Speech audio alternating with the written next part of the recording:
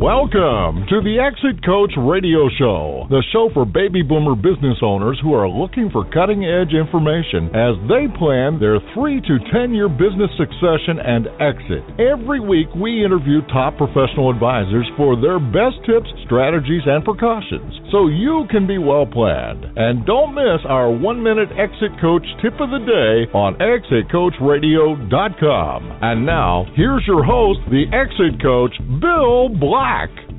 Welcome, everyone. Thanks for joining us today. I have a very special guest. I want to bring him right on the line. He is Dave Linden, and Dave has started, many years ago, he started the largest mixer concept, and now he's in his 12th year in the upcoming Orange County largest mixer on March 18th from 5 to 9 p.m. at the OC Fairgrounds. So, Dave, welcome to the show, and thanks for joining us. Yeah, thank you so much, Bill, for having me. Dave, this is an incredible concept, and I think you're way before your time in starting this. How and why did you start the largest mixer concept many years ago?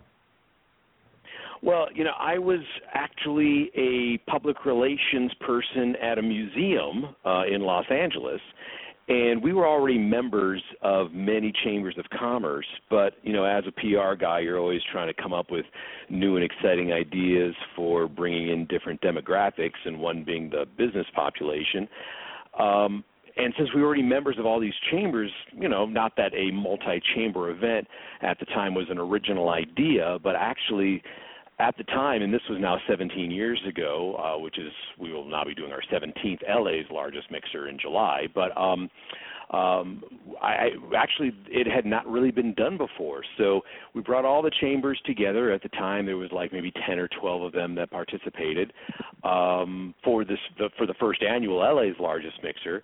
And the idea really just started from that first event, and then 5 years later brought it to Orange County, and then to Las Vegas, and then to the Inland Empire. So really the idea just came about as just a way to bring more people into the place that I was trying to promote. Well, and it's brilliant because a lot of these chambers of commerce, of course, are trying to find new members and create visibility. Was it a hit right out of the gate? Did it take off, or did it take a lot of work to get it up and going? Well, a success, and let's call it a hit, is obviously very subjective. I believe it actually was.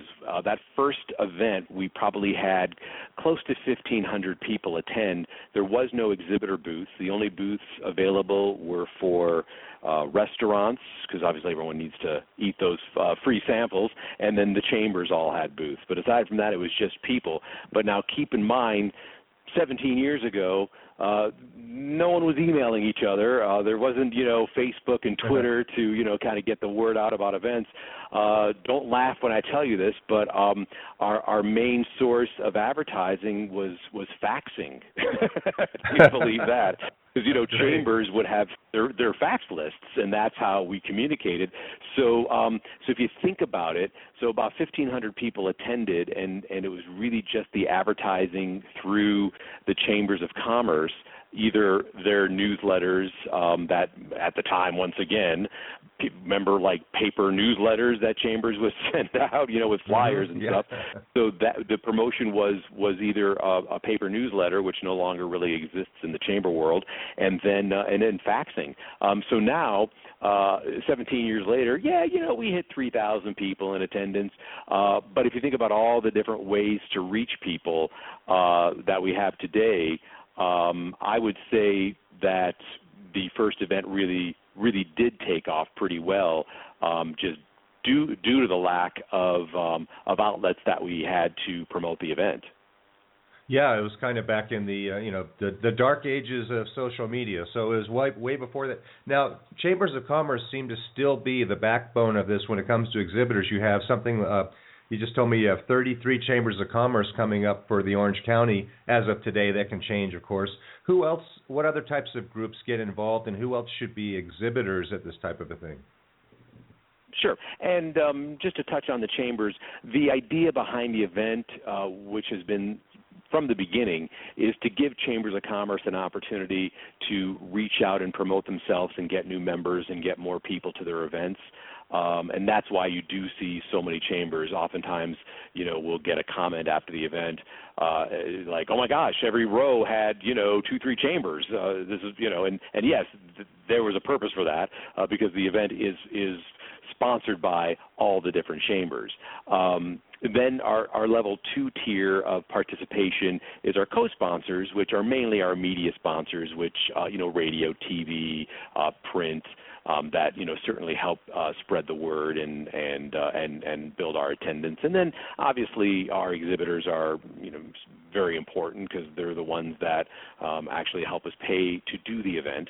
And really the common thread is the people that attend the event are those that just love to network, and that's, I think, maybe the difference between our event and other events as far as like other trade shows and whatnot, is that like this is the Disneyland for people that love to network. You know what I mean? You don't want to sort of go to Disneyland every single day or every week or every month, but once a year, I think Disneyland's a lot of fun. And this type of event, the once a year, let's just bring all the people that love to network together, is I think is a winner. And we get businesses from healthcare to restaurants to technology to insurance, and it doesn't make a difference what type of business you're in because you never know who you're going to meet in this kind of atmosphere. Yeah, and I don't want to give the impression it's only chambers of commerce. As you mentioned, there's a lot of other types of exhibitors. You have, over 250 exhibitors attended last year in 2014. What are you looking at this year? Yeah, those numbers are pretty much consistent with what we are looking to do again this year. At one point, though, it does get to where you're like, okay, a little bit over 250 exhibitors starts to be a little bit too much for the event because it is 4 hours. So if you divide the 250 exhibitors by 4 hours, that means you pretty much need to spend about 2 minutes per exhibitor to make it through the whole show. So in some respects, it'd be great to have 500 exhibitors, but then it'd be a little difficult for the attendees to kind of make their way through the expo floor. So we usually shoot for about the 250, and that seems to be our magic number. And last year you had about 3,000 people go through the turnstiles as a participant, as a kind of a visitor to the event. So that's huge. So this is a real win for exhibitors and the participants, of course, who just must be collecting tons of information and getting to meet a lot of different people. What are some of the comments that you get from the participants?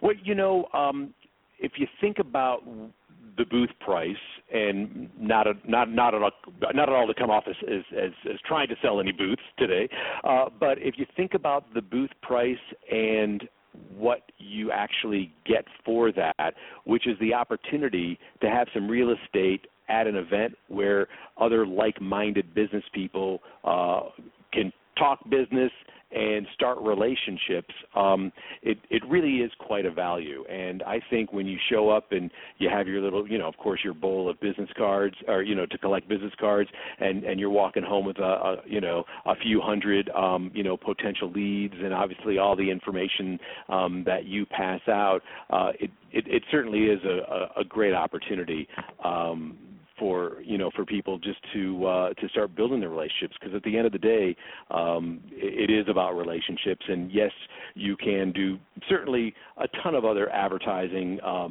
There's other places to advertise your business in, but everyone talks about, hey, how do I build word of mouth? And word of mouth certainly starts with relationships and meeting people, and I'm sure you've gone to a trade show where you met like this really cool booth, this business at a booth, and then you go the next day you're talking to a friend, you're like, oh my gosh, I saw this product and it was amazing, and obviously that's how it all starts. Oh yeah, getting out there and getting exposure, that's what everybody's looking for these days. And from the standpoint of, is there a demographic of listener that attends this type of an event, or is it just all over the map? Well, as I mentioned earlier, I would say the demographic really is a person in business, but one that does like to get out and network, because there are a lot of business people that actually are afraid of networking and would never go to a mixer or just jump into a crowd of people and just start, passing out business cards and saying hello. So the event isn't necessarily for everyone, although I think networking really is, the backbone and should be the backbone of one's business because of how important it is. But I really think that I think that if done correctly, networking can be an amazing tool for someone's business. Absolutely. Well, this is a concentrated way to do it. It's from 5 to 9 p.m., March 18th at the Orange County Fairgrounds. And you've done this, again, this is your 12th year there, and LA's, you've done it 17 years, and you also do this in Las Vegas, Inland Empire. It's a heck of an idea. And are there any networking tips? I mean, you must be an expert at this. You've heard from a lot of people. What kind of tips or ideas could you give people who attend to effectively network at these events? Sure. Well, first of all, I always say come up with your follow-up, either email or if you're going to be doing, snail mail, come up with that letter ahead of time. Because what will happen is you'll attend an event like this, you'll walk home with 50, 60, 70, maybe 100, 200 business cards, and you're like, oh my gosh, what do I do with all these? But by having a little game plan with what to do with them before the event, I think it'll be less daunting of a task. But definitely you have to follow up, and that's, I'm sure you've heard this a billion times, and it is almost, I always find it comical even, when I do speak to groups and I'm mentioning follow-up and I'm thinking, I can't believe I'm saying this again, because you say it till you're blue in the face, but still people don't follow up.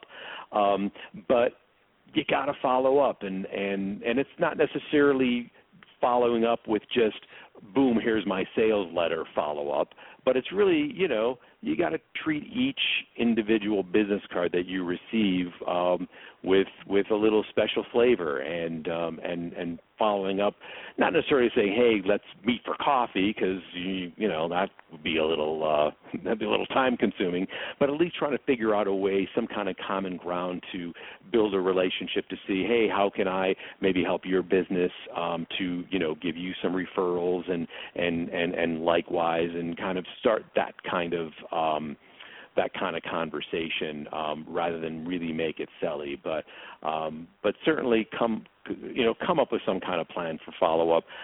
Also, have a goal for doing the show, whether you're an exhibitor or you're an attendee. If you show up and say, okay, hey, you know what, I want to collect 20 business cards today, and of those 20 cards, I'm looking for 5 health insurance agents. Whatever it might be.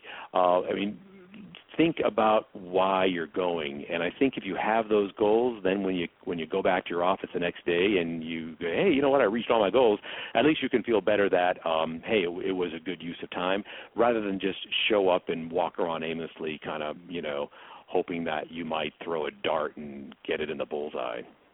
Are the exhibitors organized in any kind of a categories or anything like that, or is it just pretty much would you have health insurance brokers in the same section or same row, or are there sections like that, or is it pretty much first come, first serve as far as the booths are concerned? That is an excellent question, and the answer is everybody is wherever. And well, the reasoning, a lot of work. Yeah. No, the reasoning is that it would totally make sense for the attendees' point of view to have the financial section and the health insurance section, the restaurant section. Unfortunately, most exhibitors don't want to be next to their competitors. Right. And only once in the last 17 years have I had an exhibitor say to me, hey, it would be really cool if you put all the universities in one area. And I said, well, I think that might only be cool to you, but not to the other universities who don't necessarily want to be next to their competitors. So in some respects, it's kind of good not to have them, all in specific areas, based on industry. But also what's kind of neat about it is that, once again, you never know who you might meet, and you might be next to an exhibitor that, let's say you are a university and you're speaking to someone that, is a restaurant, and it's just kind of this, interesting pairing that a restaurant is next to a university, but there might be some common ground where there could be some referrals going on. So to answer your question, the booths are just placed at will based on making sure that actually we're not putting them next to their competitors. That makes total sense. I mean, there's some synergy, like you say, between some people, but nobody wants to find out that they're right next to a major competitor. When people come to this, what should they have in their pockets? Definitely business cards. And I can tell you what they shouldn't have in their pockets, which is marketing materials. An attendee to any event, whether it's the largest mixer or any type of mixer or trade show, should never have flyers or postcards or sales kits with them, because that's not networking. Passing out flyers is marketing, and there's a difference between marketing and networking. Business cards, totally acceptable, because obviously you want to pass out your card so people can follow up with you. But once you start passing out flyers and brochures, that then starts to get a little bit too selly. And, you don't want to come off as that sales guy, because there's nothing worse, I think, for not only an attendee, but for an exhibitor that might have paid hundreds of dollars, for that real estate at the event, to have an attendee walk up to them that might have only paid the $20 to get in, and then they're sitting there passing out their flyers. So if you want to pass out your flyers, then you should get a booth. If not, showing up and passing out cards and learning about people's businesses is totally acceptable. And to take your question one step further, I think the worst thing you should do as an attendee is walk up to someone's booth and then automatically start selling them on what you do. It's a little bit of a dance, but at the minimum, you should walk up to their booth and say, hey, so what do you do? And, listen to their spiel, and then wait for them to say, hey, what do you do? And if they don't ask you, what do you do, then maybe you don't want to be doing business with them, and then maybe move on to the next booth. But typically that little conversation that you would have would end up resulting in some kind of positive form of networking. But the worst thing you can do is start out with, hey, I'm going to tell you what I do. You should always ask the person first, hey, what do you do? And then usually they will say, well, great, now what do you do? And then that's the conversation. And you'll find that you'll have a much better networking experience than if you just come off a little bit too silly. Yeah, it's common sense and it's networking etiquette. I'm sure you have a few roughshods out there that want to kind of bully their way around. But, come on, if you're listening to this and you want to go to this thing, like Dave says, buy a booth if you want to be on the marketing end of things. Otherwise, be a good networker. Now, Dave, people might get tired and hungry and thirsty when they're walking around for these hours. So there's refreshments and food and all those types of things available? Oh, absolutely. We have 20 restaurants that have signed up to pass out little food samples, and we kind of place them throughout the event. And obviously, we'll have some networking lounges where there'll be some bars where you can just kind of hang out and have a drink. But one of my biggest networking tips is to actually eat before you go to the event. This is 4 hours that could land you huge amount of financial benefit. So why go to the event hungry and then all you can think about is, okay, I got to get to the food booths to eat. If I was you, and certainly I try to take a little spoonful of my own medicine, but I will always try to eat before any kind of networking event, because I don't want to be hungry and think about, oh my gosh, let me just dive in for the food, because then you're trying to eat and network, and you might have broccoli stuck in your teeth, and yeah, right. And you're all worried about that. But if you think about what could be gained from attending a networking event, I think the food should maybe be a little bit lower on the priority list. But with that said, for $20, you're going to walk into our event and you're going to eat like a king. Okay. All right. So there's both sides of that. So you might pick up a little skewer of this or a spoonful of that along the way. Dave, we're only about, we're about 4 weeks before the event. Are there still booths available for exhibitors? And where do people go to find out that information? Sure. Well, you can visit ocmixer.com, and there are definitely still booths available. We oftentimes sell out a third of our show in the last 3 weeks of the event, which, of course, drives me crazy. But that's okay, because it's about the customer, right? And for whatever reason, people like to wait to the last minute. So we've somewhat designed the layout to facilitate the opportunity of all these exhibitors signing up right before the event. I've had people show up the day of the event with their stuff in hand. They don't even call us ahead of time. They just show up and say, "Hey, do you got a booth spot for us?" And obviously, we're going to find a booth somewhere. But for those that can get their acts together sooner than later, you do get extra value, which is you get to be listed in our directory book that's printed out to all the exhibitors and sponsors. You'll be listed on our website with a link back to your website. We blog each of our exhibitors and post that on our website about their business, so you'll be able to take advantage of that. We do a big VIP kickoff event for all the exhibitors and sponsors, so you get to take advantage of those types of value-added things. So certainly the sooner you can book a show, usually the more value you'll end up getting. Great. So here's an idea for those of you listening. Why don't you go to ocmixer.com, find out more about the event, buy your tickets now, buy a booth now, and forward this to everybody you know who is a business owner or could stand to get some more business by spending a few hours on March 18th from 5 to 9 p.m. networking at OC's largest mixer. Dave, thanks very much for joining us today. It's been a great pleasure to have you on the show, and we really appreciate the information, and best of luck with it all. Thank you so much, Bill. Really appreciate it, and we'll hopefully see you at the big event. All right, thanks very much. Take care. We're going to take a short break, and we'll be right back after this, so please stay tuned.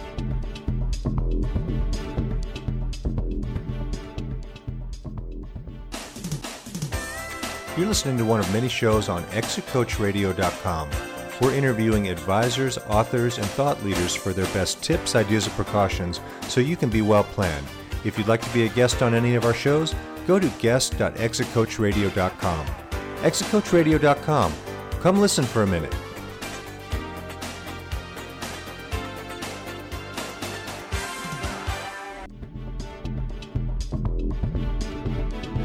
Thank you for listening to Exit Coach Radio.